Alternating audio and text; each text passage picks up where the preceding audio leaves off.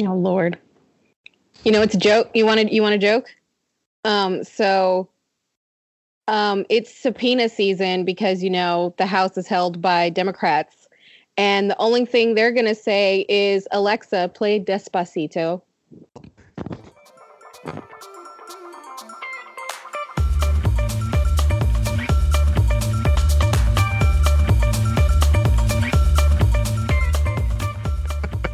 That's a joke.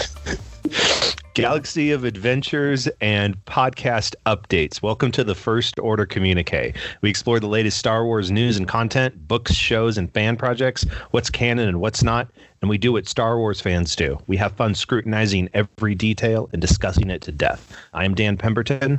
And I'm Ami Zanami. And we're glad you joined us today. Let's get started. We have had a big week of news. There's just been a ton of stuff going on. The untitled Cassian Andor show is still in development, but now officially has a showrunner, Stephen Schiff, who was the producer behind the FX series The Americans. I don't know. Ami, did you ever watch The Americans? No, I did not. Tell me more. Well, I didn't watch it either. Okay. Yeah, apparently it did very well, and I guess it was praised by both critics and I guess it had really high audience ratings for FX. It was a crime, drama, and mystery. Wow. Now I kind of want to watch it and build up some expectations for Cassian Andor. Oh, and Kerry Russell was in it. For the Cassian Andor show? Kerry Russell is in The Americans, but Kerry Russell is also one of the new cast member additions to episode 9. Yes, she plays Mara Jade, who is from Legends that I grew up reading, and she was Luke's wife. And has that been confirmed?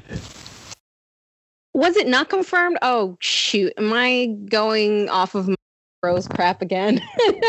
I am not sure if it's been confirmed. We're gonna. For those of you who just heard the bleeping, that wasn't because Ami broke our sort of undeclared family-friendly policy and not swearing on the show. We just don't like bashing other people's podcasts and YouTubes, and so we're just gonna bleep the name of that one out. But, so yes, I'm going off of rumors that I heard. Yeah, let's do not say where from. Let's rescind that. Yeah, I haven't seen anything on Star Wars Newsnet about this. In fact, I've only seen just very, very vague, what if she's this, what if she's that? And even IMDb doesn't have anything listed for her. She's listed as being a cast member in the movie, but nothing else. Okay. I was not aware of that. I was really hoping for the rumor to be true because Mara Jade was a kick-ass part of the Legends and the extended universe. I was on eBay last week and I saw a 4-pack or a set of 4 Star Wars customizable card game cards for Mara Jade. It was Mara Jade's lightsaber, and I want to say her ship, maybe. And the 4th one was just Mara Jade as a hologram foil card. And the whole set, the 4 cards, are selling for $100. And I don't know. I think because I grew up in a culture that women were not meant to be seen as powerful and athletic and leaders. And yes, this is possible to exist in the 21st century. I grew up in a very, what is the word I'm looking for? Cult-like environment. So when I was able to dive into stories like Star Wars and see the might of these women, see them leading, see them capable of, literally fighting for justice with their prowess, with lightsabers, with blasters, with the whole rebellion behind them. It was something very incredible to me just to imagine and to see. And Mara Jade was definitely one of those women that I love to read about. So I'm hoping that the rumor is true, but we'll see. I am just on pins and needles waiting for any art, any content, a teaser trailer. Give us something, JJ. I'm kind of hoping that they won't introduce Mara Jade in episode 9 and then also finish her arc in the same movie. I don't know. I don't think that would be kind of doing her justice, because even though I didn't read the books, I was very familiar with the character. The same stories. Yeah, the same character and stories that you talking about. And I read. Oh well, no, I read the first of the Legends Thrawn trilogy, Heir of the Empire, but I'm kind of wondering, I would really love to see Disney come out with either a show or some movies, now preferably a show that covers post Return of the Jedi Luke Skywalker. And I'm still like on the like Sebastian Stan crowd. Like I think he needs to play Luke Skywalker. We go grab somebody to play Mara Jade, and we're gonna make lemonade with this. We're gonna do this.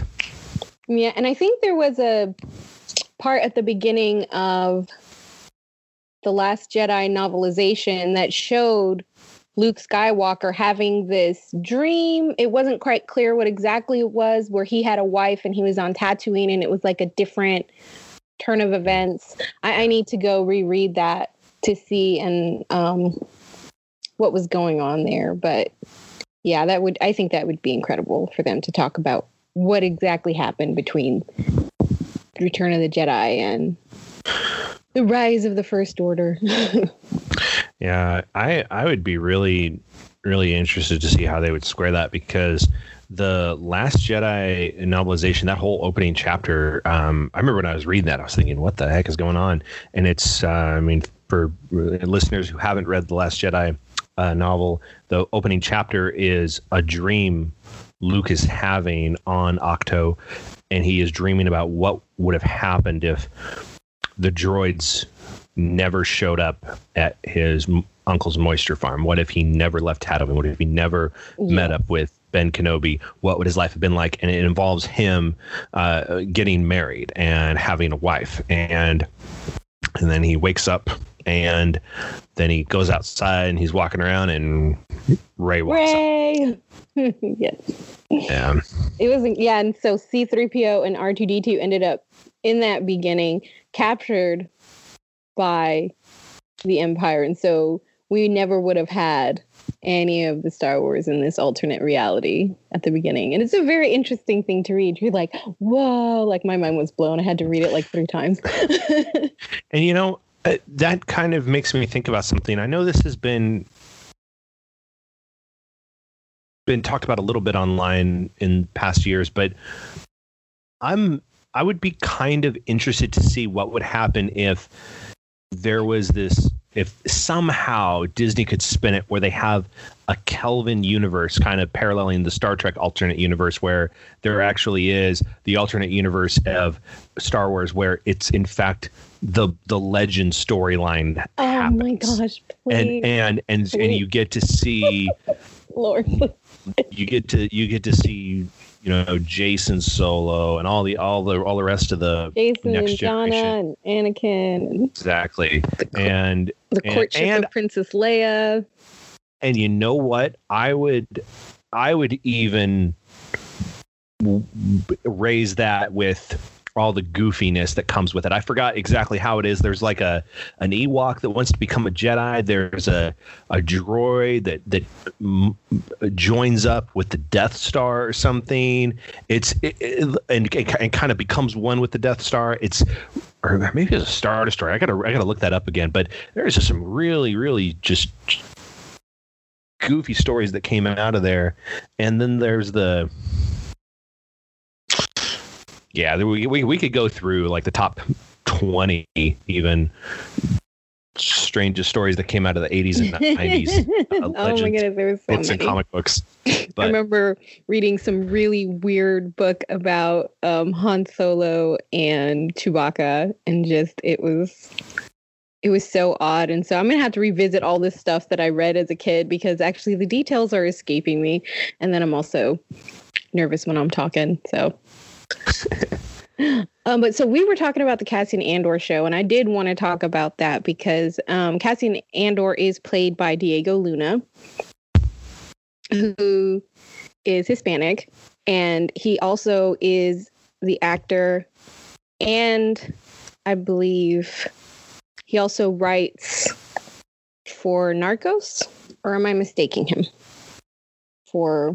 He does a lot of things. He does a lot of things. So because he has this background of producing as well as character writing, he has this great potential for character development for Cassian Andor. And speaking also of that, I would really love to see his refurbished, rewired from the Empire tall droid K2SO. Like, could we get some origin stories with him? Could we get some hilarious situations absolutely. Like what happened in Rogue One? He was just incredible. Like, he was like C-3PO's and some other raggedy, mean, smart mouth droid's brainchild, because he had the wit of 3PO, but then he had his own thing going on. He was very sarcastic. He was very autonomous. And he was just great at bringing humor, as well as having this loyalty to Cassian and to the Resistance. So I would love to see him in the show. Yeah, I think there's really only room for kind of growth stories and maybe origin stories for K2SO and maybe a couple other characters, because we already know that, spoilers, Cassian Andor dies at the end of Rogue One. And so this show has to take place before Rogue One. And it's going to be kind of like the Better Call Saul of Rogue One. Speaking of Saw, we mentioned it would be neat to see Saw Gerrera. It would be neat to see Enfys Nest, to see these people in the show as well, and just to see all these aspects of the rebellion and people who were against the Empire from whatever level they were in the galaxy. Yeah. Whatever capacity, wherever they were in the universe. And I feel like the live action Star Wars shows are going to tap into a little more of a mainstream casual fan audience than the animated shows are. And Saw Gerrera was a recurring character in the Clone Wars and the Rebels show. And you slowly get to see him grow and become a little more militant, a little more radicalized. And then Rogue One is his big finale. It's the end of his arc. But the thing is that if you never watch the animated shows and you went in to see Rogue One, you have no idea who Saw Gerrera is. You have no idea why, when the Death Star's blowing up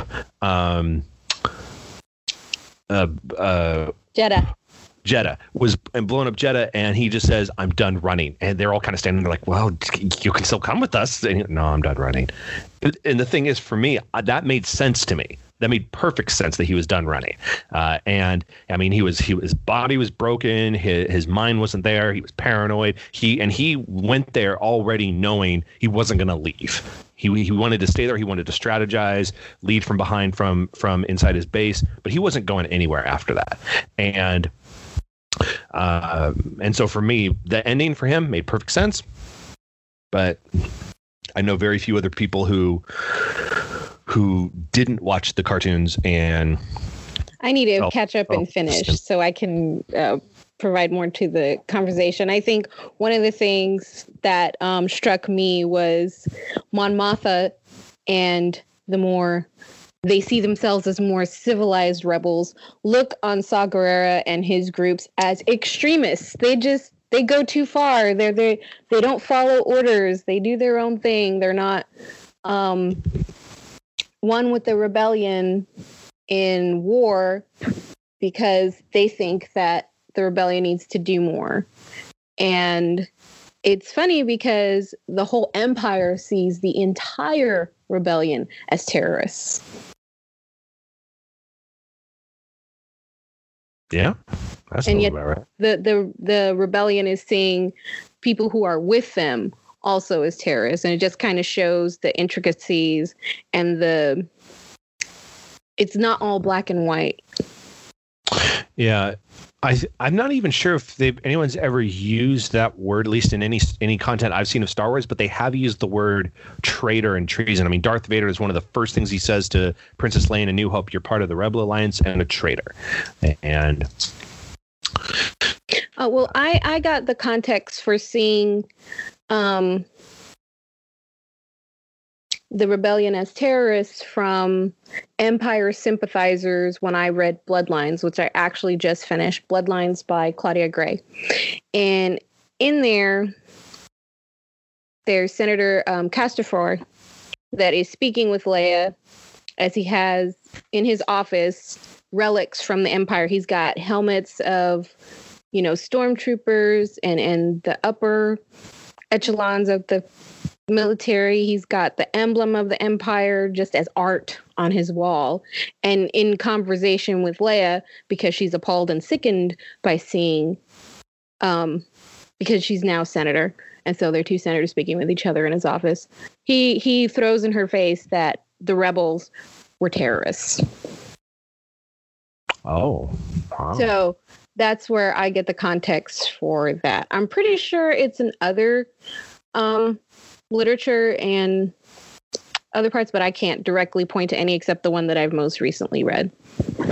That this Empire sympathizer accuses the rebellion of being a group of terrorists. All right. I'm looking on StarWars.com right now in their news section, and they describe the untitled Cassian Andor show as a spy thriller. So that is this going to be like Mission Impossible, but for Star Wars? And I don't mean Tom Cruise Mission Impossible. I mean the original Mission Impossible. Between Diego Luna's brilliance and my love for Star Wars and his accent, my body is ready. Let's do this. Please hurry up and film it so I can see this. My body is ready. We're going to put that up on Twitter.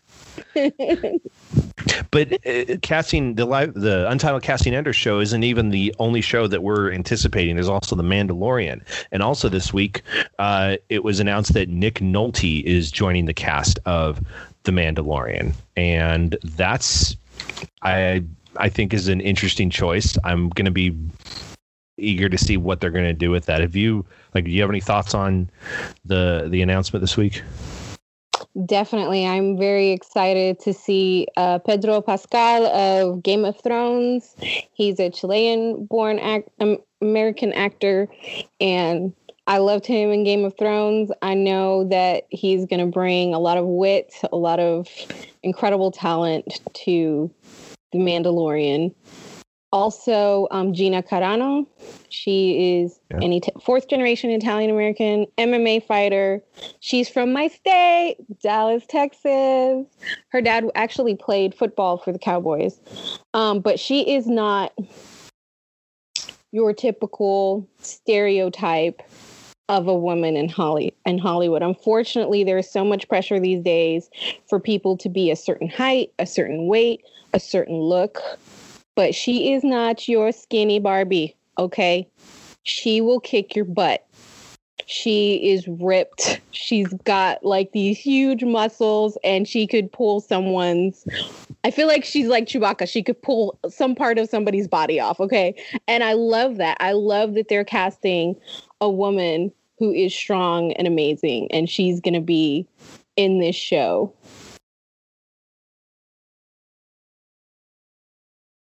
Yeah. The Mandalorians is covering... Tell me again, it's covering... The time period, you mean? Yes, I get that confused because before it came out, people were saying one thing and then... It's official. The Mandalorian takes place a few years after the Empire crumbles in Return of the Jedi. And I anticipate there being a similar backstory with the Mandalorians, as there was in the Legends, where the Mandalorian Empire was this just gigantic empire similar to the Imperials, and over the centuries, over the millennia, they kind of lost a lot of their presence and power and influence. And because there's now a vacuum and a void to be filled, I anticipate there being something in there on a more political oriented subplot where they try to retake some of that territory in the galaxy. Okay, so they're trying to get independence or something of that sort. That's all I know about their backstory, and that's purely speculation on my part about what the show might be about. We don't know anything. We don't. All it says is we follow the travails of a lone gunfighter in the outer reaches of the galaxy, far from the authority of the New Republic. And for all I know, this could be just like a Man with No Name trilogy in Star Wars. Now we have Mission Impossible and Man with No Name trilogy, and the join it up with Star Wars, which would be kind of interesting to see. But the to Disney's credit, in addition to Jon Favreau being the showrunner, Dave Filoni is one of the executive producers, and Filoni has a huge following because he was the showrunner for both Clone Wars and Rebels, and I know he's got his hand in a few other Star Wars projects right now. And pretty much whatever he touches kind of just becomes brilliant, turns to gold. But he is strong with the Force. Yeah. And is he the one with the hat? Or is that the other guy? Oh, the hat. Who you thinking of?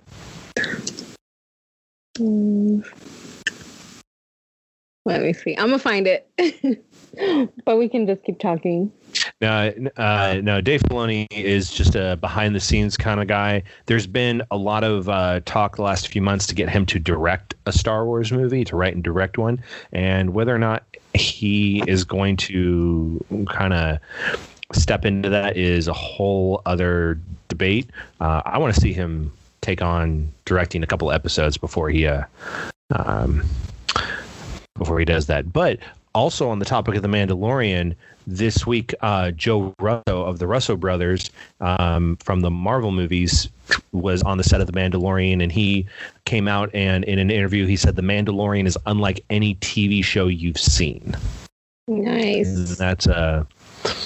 And that's straight off of Star Wars Newsnet. And I don't know if there are any listeners who are not familiar with Star Wars Newsnet. They're a highly reliable source of news. They do a superb job at vetting their sources. And Dave Filoni is the one with the hat. He's got that brown kind of looking like. Oh yeah. Looking like Harrison Ford in his adventure movies. Someone tell me the name. Indiana Jones. Got that Indiana Jones hat going on. His adventure movies. Oh my god. Hey, I'm just glad it's that hat and not other hats that I don't like. But we won't get into my personal taste. Yeah, I'm excited for The Mandalorian, and from what I've seen in the Clone Wars, and I've got a couple of seasons to catch up on. They're pretty great. Right.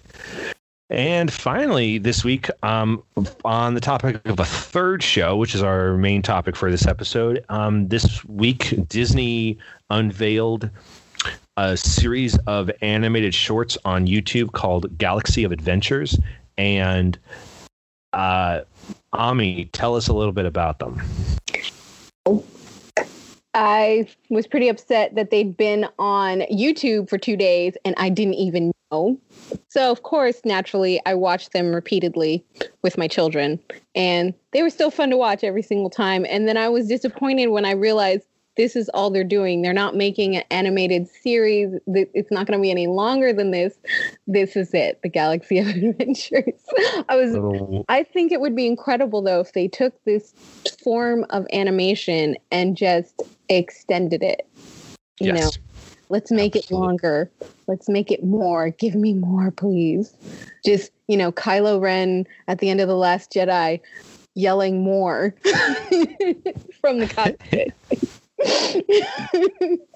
And if for those who haven't seen these yet, when we're saying more, we mean a lot more, because these are 1 minute or less per video, and these are these animated shorts that are pulled from actual scenes from the Star Wars movies. There's the scene where Obi-Wan Kenobi gives Luke his lightsaber for the first time. There's the scene where at the end of Rogue One, Darth Vader is walking down the hallway and with his lightsaber out. There's the scene from... I loved when Han Solo and Chewbacca are working in the Millennium Falcon. It was 100% Chewbacca and Han Solo. They were fidgeting with the Millennium Falcon. They were trying to put it back together. They're punching it and the darn thing won't go until Chewbacca just, slams his hands down, and it's just like, oh yeah, yes, this is incredible. And then seeing Darth Vader, and then seeing C-3PO pass by Darth Vader at that iconic beginning of A New Hope. And it's just... yes. It's a kick in the gut if you're sentimental like I am, and you grew up with the prequels knowing that a little boy named Anakin created C-3PO a long time ago in a galaxy in a different universe, and now he's Darth Vader, and the entire story of his fall, and you've seen all of it and read all the information, and just it's like, my feels, because C-3PO is looking at his old master who created him. And then there's Leia. Oh my gosh, the Leia in the animation. Just, I love it. My daughter, who's barely 7, recognized immediately, Princess Leia. And she's, oh, wow, is that General Leia? And I'm like, yeah, that's when she's younger. Because to my kids, who are not even in their double digits yet, they're growing up with, TFA and TLJ. And then to see this animation, they were like, same as me, more please. And I'm like, I know, we need to tell them. So yeah, there's definitely, and then there was the Wampa scene in Hoth. Yeah. And it was just like intense in those couple of seconds, and they just made it so, you felt like you were back there. And then it's like a new thing for my kids, because although they've seen the original series, they're little, they're not going to remember everything. And they were just like, wow, Luke just called that lightsaber out of the snow and got this monster. And I felt the same way that they felt.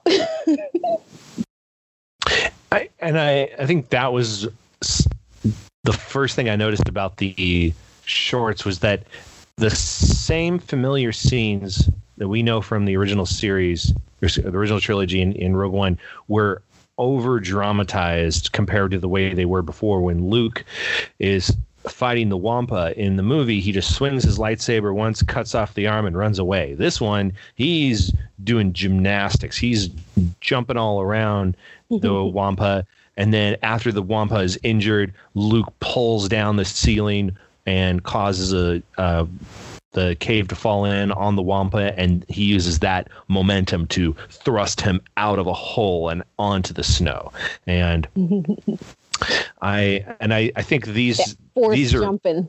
Exactly. I think these are a very effective way of getting very young people interested in the original trilogy when they might not have had another way to kind of be introduced to them unless their parents sat them down and said, okay. Which I've done with mine. I'm not going to take a Bible and hit my kid's head and be like, you need to live this way, or any kind of religion. I'm not going to force religion on them.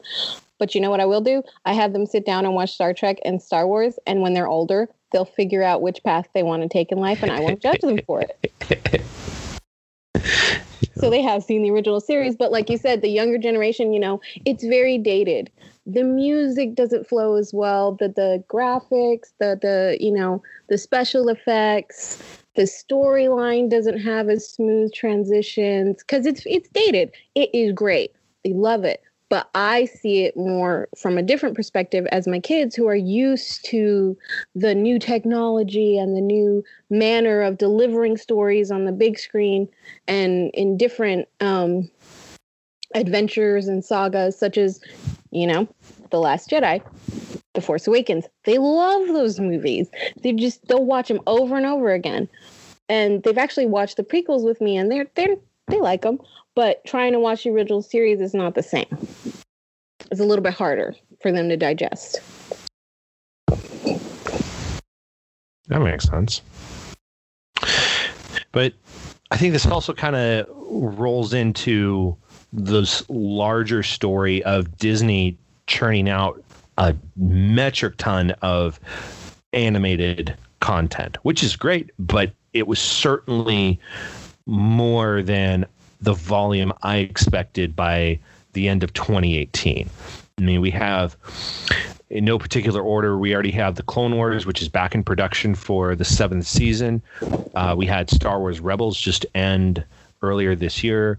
We have Forces of Destiny. We have Resistance, Galaxy of Adventures. We have what was that other YouTube series we found? The Blips? The Blips. I'm not Blips, sure. yeah. Star Wars Blips, which are also very, very short. If you think the 1 minute cuts of clips from the original trilogy are short, these are 35-second shorts that are just BB-8 getting chased around by BB-9E, and then that's it. I see why they would do that. So here's the thing, and this is just my opinion. So millennials are a generation that are like, you know what? The world is going to heck in a handbasket that's on fire and going straight to doom. So we're going to enjoy what we have.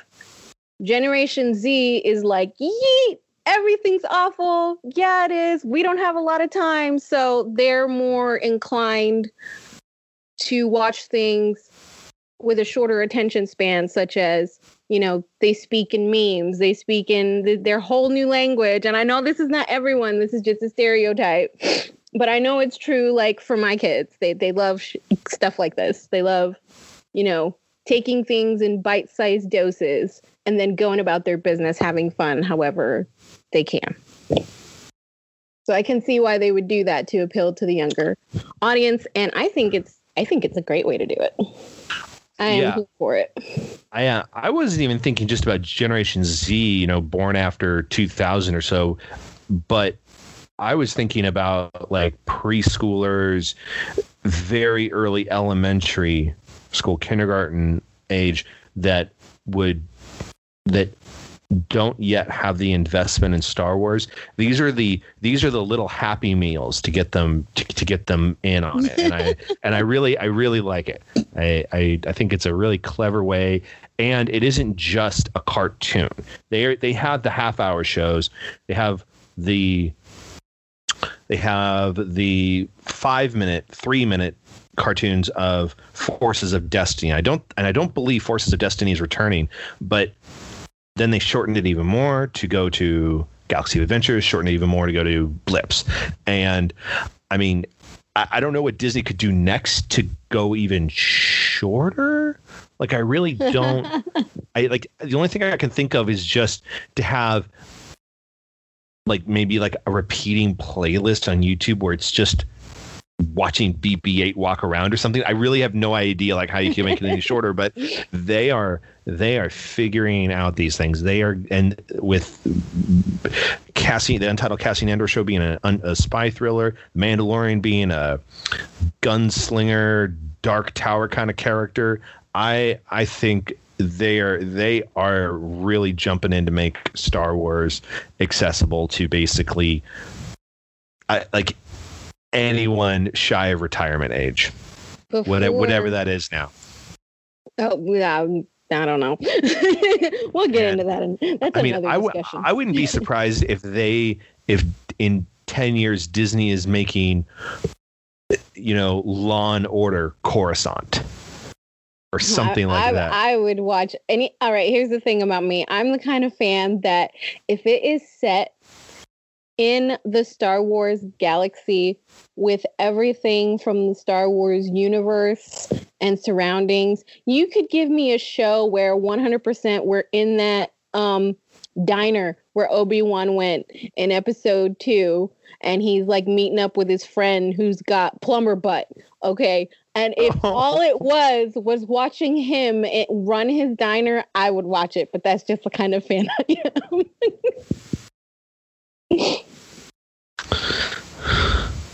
That would be that. What if they did like a Star Wars Back to the Future when Marty walks into the diner? It's the diner from Attack of the Clones. Oh God. But yeah, I think that there is so much potential to write and tell good stories in the galaxy far, far away. I know because I grew up reading so many. And, you know, I love seeing where it goes. And that just goes back to the prediction of George Lucas, even before it was thought about that Disney was going to purchase Lucasfilm Star Wars franchise. He even said way before then that if anyone would have created Star Wars, it would have been Disney. And he was right, you know, because now they're producing Disney. Yeah.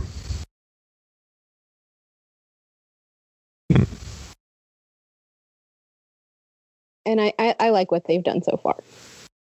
I do too. I think this was a very, very good fit for Disney. I think my only real criticism so far is that they had a really, really good thing going with the games from around 2000, maybe the late 90s to the late first decade for a period of about 10 or 12 years. Superb games.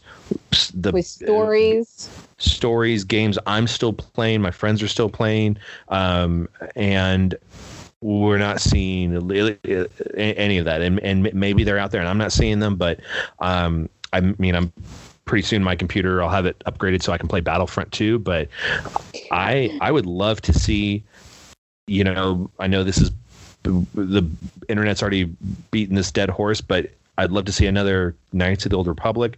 I would love to see more space sims. The early 90s X-Wings were great, but there's this kind of forgotten game of the X-Wing series of the late 90s, X-Wing Alliance, where you are Ace Azamine of the Azamine family, and your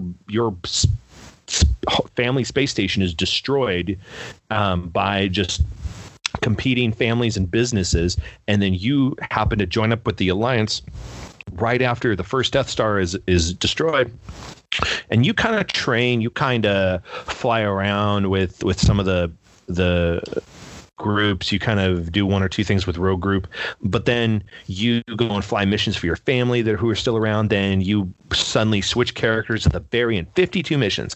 On the 48th mission, you switch characters, and suddenly you are Lando in the Millennium Falcon flying to blow up the second Death Star. And there are 4 complete missions that make up the entire destruction of the Death Star, and it's absolutely fantastic. I'm looking at images right now, and this takes me back to there is that fan-made TIE fighter. Took this guy 4 years, and is it the anime style? Yes, it's like that old school anime style. And I think he was inspired by some of this game you're talking about, if I'm not mistaken. Yeah, there were several in the series. X-Wing Alliance was the last in the series. There's X-Wing, there's TIE Fighter, X-Wing versus TIE Fighter, and then X-Wing Alliance. There may have even been one more before X-Wing Alliance, but yeah, I came later in that generation. My Windows 98 computer could play X-Wing Alliance, and that was what the not GameStop. I forgot the name of the game store that was there before GameStop, but that they had X-Wing Alliance, and that was I played that ad nauseum. When I lost the disc, I immediately bought a new one on eBay. When it was on Steam, I got the Steam copy. I love that game. Yeah, it looks pretty cool. Yeah. So yeah, we were saying that Disney is missing a lot of content that they could explore and expand on, because apparently they made everything pre-Return of the Jedi, besides the original saga, not canon, save a few details here and there. Yeah, the Clone Wars show And I don't even think the original trilogy novelizations are canon. Wow. I'm not. I was told they weren't. I want to see if there's some confirmation on that somewhere. But well, Wikipedia has some opinions to say. Of course they do. But the games, though, right now Disney is. Last I heard, exclusively going through EA for their games, and they, I guess, are keeping at least some of their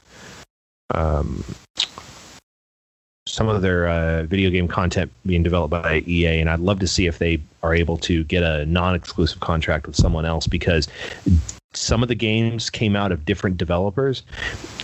LucasArts was the primary developer of the video games before Disney bought Lucasfilm, but one of the biggest problems with LucasArts and how they made games, especially PC games, was they were buggy as all heck. And even like for Windows, Star Wars Episode 1 Racer, an amazing game, wonderful replay value. It was built for Windows 98, and to get it to run on Windows XP, you needed extra third-party patches, you needed to download extra files, and then you had to do even more to get it to run on Windows 7, and apparently there are whole websites now dedicated just to getting it to run on Windows 10. It does not adapt well at all across different versions of Windows, and that was a fairly common recurring problem with LucasArts PC games. And but we'll see what happens, and we'll when more games are coming out, we're definitely going to be reviewing them here. But so in regards to canon and not canon, it goes back to how, with Star Trek, blah, blah, blah, they split up Paramount, CBS. And so in order to diverge in their own stories while still keeping the primary elements of the story, they created a new timeline, the Kelvin timeline. Yeah. And so this is what I'm hoping will happen with Disney, that they'll buy the rights to some of the expanded universe and the legends, and then somehow, by some miracle of whatever, some blip in the galaxy, the paradoxical universes merge and cross paths somehow, and you've got, let's just say, Luke Prime, like Spock Prime, and there's this whole other reality that happens where you've got the courtship of Princess Leia, the legacy books, the Young Jedi Knights, and you've got them with 3 children and an awesome marriage because they love each other. And it's not all terrible. But it is war, so like I get it. I like the new Star Wars movies. Like I see how it can roll over, where they're coming from. But I still love my Legends and expanded universe, so it would be nice if they would give me detailed play-by-play of every book and game that I played or read as a child, and Disney would just do their magic and create it so I can see it on a screen. Yeah, I my wishful thinking part of my brain wants that too, but I also recognize, like what you said earlier, the Kelvin timeline in Star Trek came out of an intellectual property dispute between Paramount and CBS. It did. And that, without changing the complete topic of this podcast, that just is manifested in the movies that were already made, why certain movies in Star Trek didn't reference things that happened in the show that would have been relevant. And I don't know all of the nuanced details, but I know that it ultimately appealed to who owned which parts of the story, and it still to this day has not been reconciled. No, as far as I know. And I would like to think that Disney's got bigger pockets and bigger abilities for creation and license than these other smaller studios, and that they could do something to make it happen.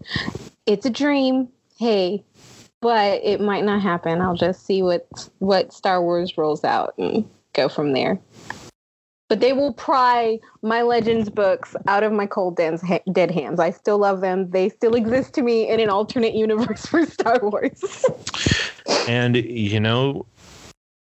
as far as Legends books that maybe have never been digitized, those are the things that if you want to buy them up now, you probably should on eBay, because there's only a finite supply of those.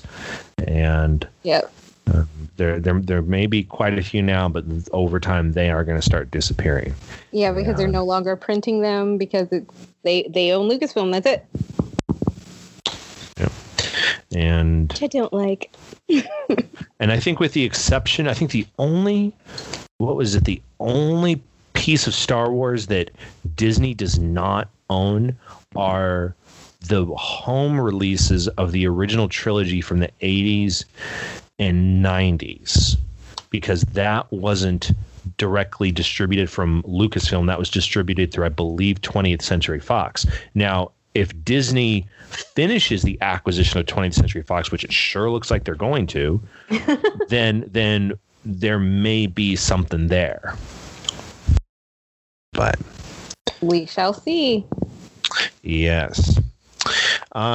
So moving on, we are now approaching 1 year from the date of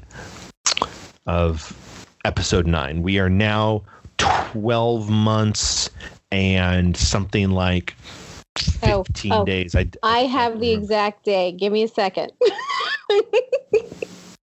I have the exact day count for you. Hold up.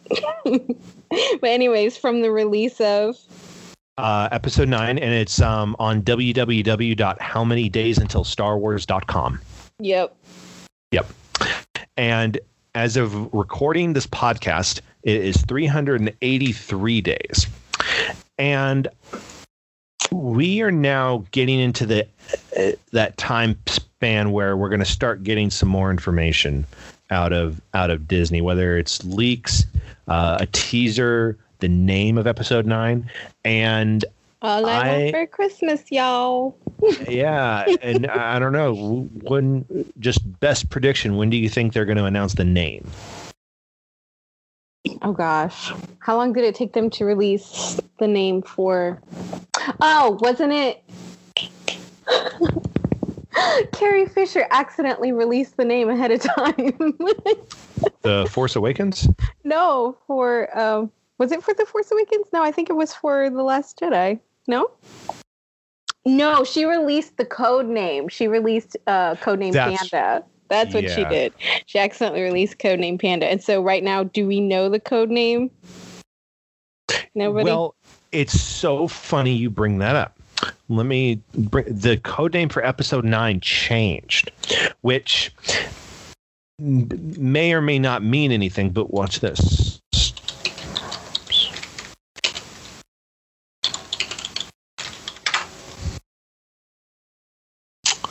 The code name for Episode 9 is, I was just thinking about this the other day. Somebody said it was Black Diamond. That was the old one. And yeah, now it has been claimed that Episode 9 has been given the working title. Oh, Black Diamond might be the new one.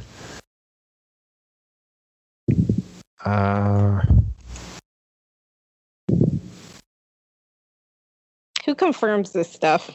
Well,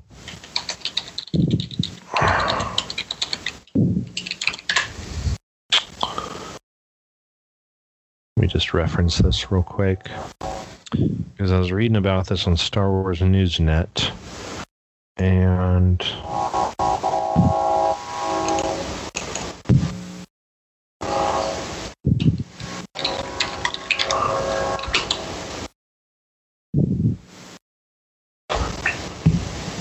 well, yeah, on Wikipedia, principal photography began at Pinewood Studios, August of 18.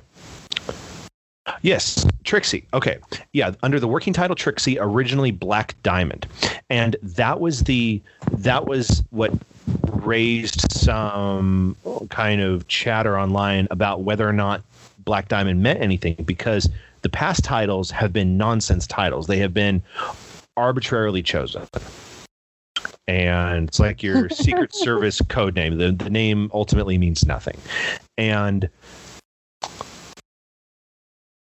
Disney changing the name suddenly gets a little suspicious. But right before this happened, I was thinking about something. Do you remember, or I don't know if you even know this, but do you remember after The Last Jedi came out and people were talking about the fact that there was in fact an Easter egg in Rogue One that hinted towards something that happened in The Last Jedi? I think I may have seen, but I can't remember the exact details. So near the end of Rogue One, when Jyn Erso and Cassian Andor are going through the data tapes on Scarif, Jyn Erso is reading the names of the different projects before she gets to Stardust.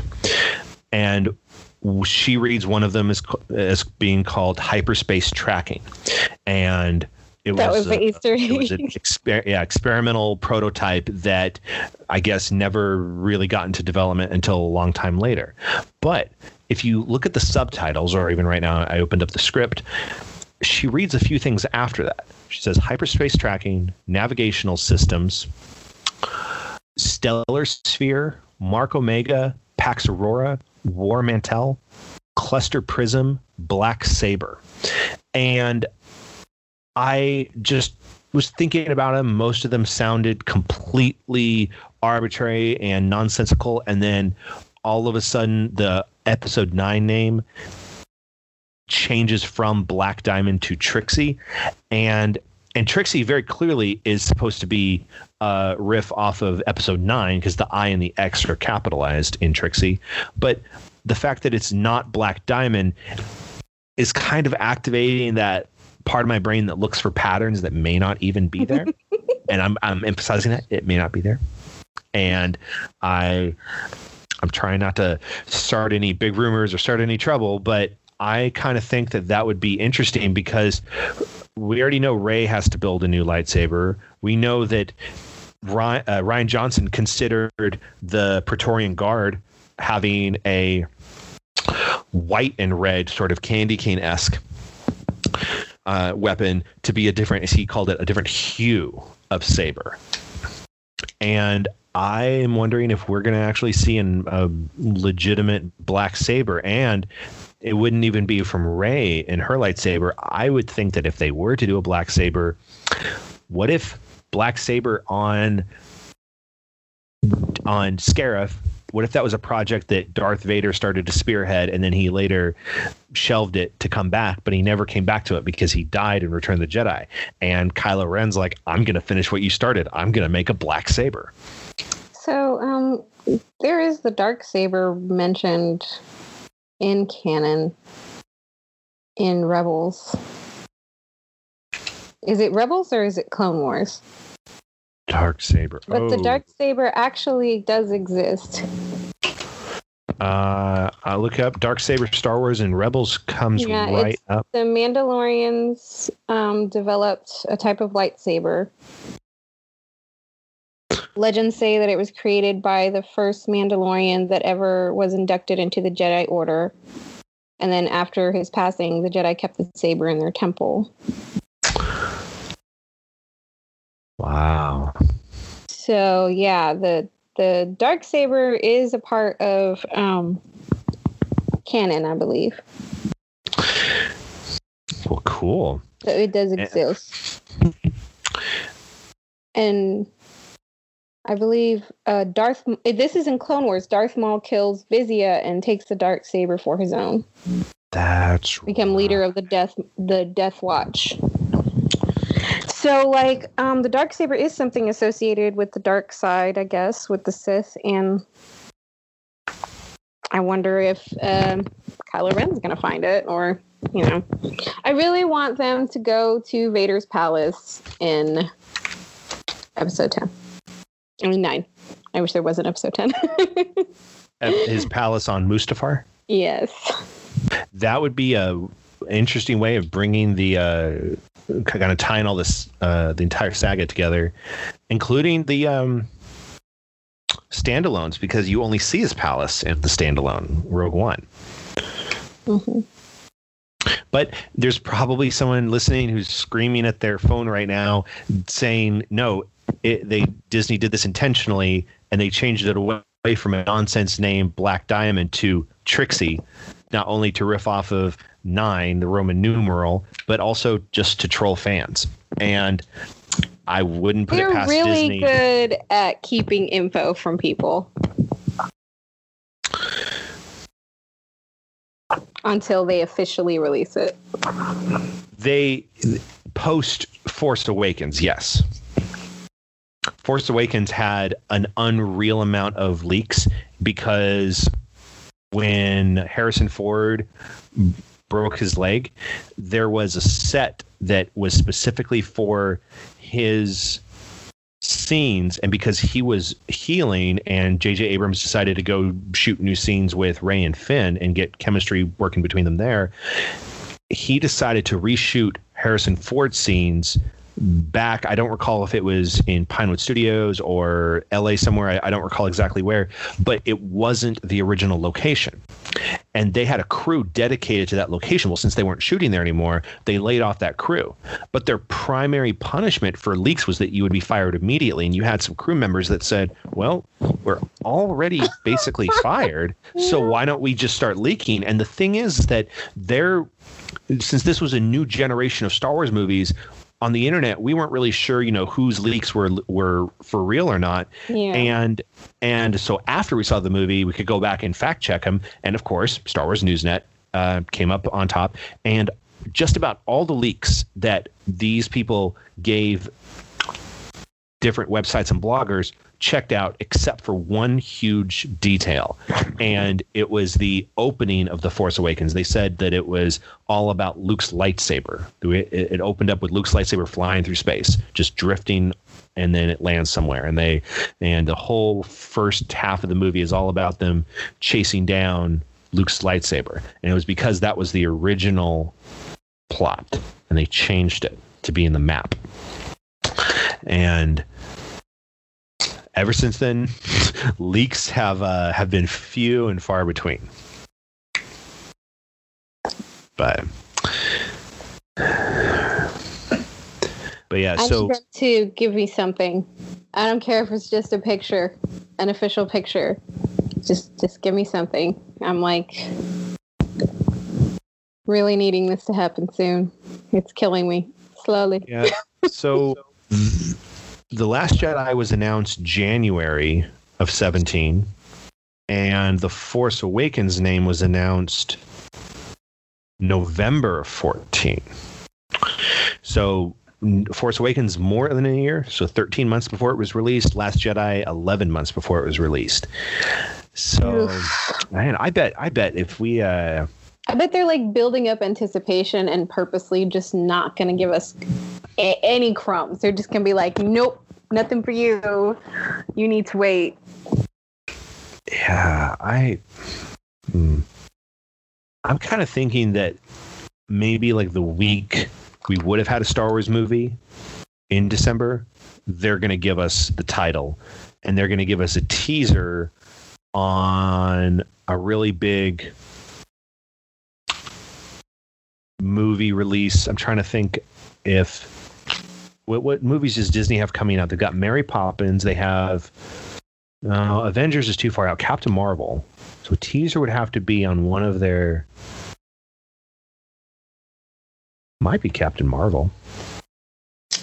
When is Captain Marvel release date? Yeah, March 8th. Okay. And then, oh, no, I got it. Title, third week in December, whenever we would normally have a Star Wars movie in December. Teaser is in March, before Captain Marvel, and the first of 2 full trailers. The first one will be at Star Wars Celebration. Oh, it has to be Star Wars Celebration. Yes. Yeah. Oh my gosh. Yeah. I'm gonna be on Twitter, on YouTube, paper bag in my hand, trying not to hyperventilate. Just waiting for that information to come out.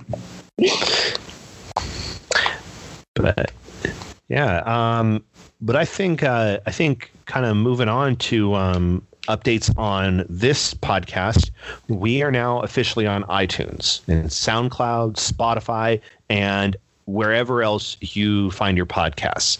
We are now officially out there, and we're going to be on YouTube very soon. We're working on that, and our next goal is to get sponsored by Squarespace, because that's what you do when you're a legit official podcast.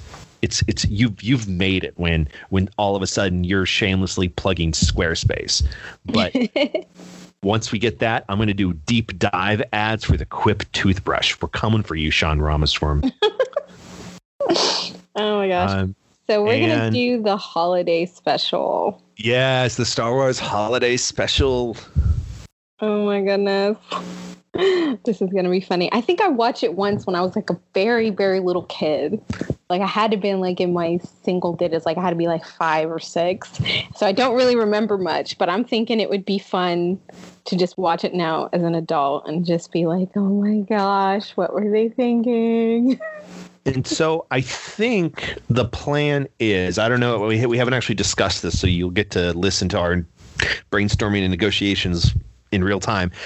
So we're trying to keep the content, the topics here, family friendly and such, but we are also next week on December 8th at 7:30 p.m. Pacific, 9:30 p.m. Central. We're going to be live streaming our watching of the Star Wars Holiday Special, and we'll put links in the show notes. But you can't. It is the laws of physics don't allow for somebody to watch the Star Wars Holiday Special without a fair amount of alcohol. And I don't think we're going to make it through the Star Wars Holiday Special without really needing to censor a few things. And so not to mention the things that actually happen visually in the Star Wars Holiday Special itself that are unequivocally not family friendly, but that's and not safe for work. But we're not going to talk about that now. We'll talk about that next week. So we're going to need some Carillion brandy. we're gonna need whatever that is they were serving in Solo: A Star Wars Story. Yeah. Gonna need some Rancor blood. Oh yes. Oh, blue milk. We need blue milk, and then we get a little just have like one of those casks that you can like keep under your shoulder, and then just slowly pour it in. I'm gonna need a straw because I'm gonna be wearing a mask. So. Oh, you're gonna cosplay as Kylo Ren? Oh yeah. Nice. I actually did cosplay a lot as a kid. I was definitely Queen Amidala, Padme.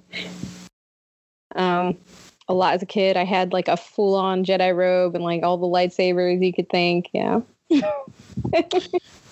And we're gonna record the live stream, and I think we're gonna save it and keep it as an exclusive bit of content for the future whenever we release and open up a Patreon page for the podcast. And whenever that time finally comes, whenever we're ready for that, we're established enough for that, we're probably going to save that and some of our Star Wars commentaries for exclusive Patreon content there.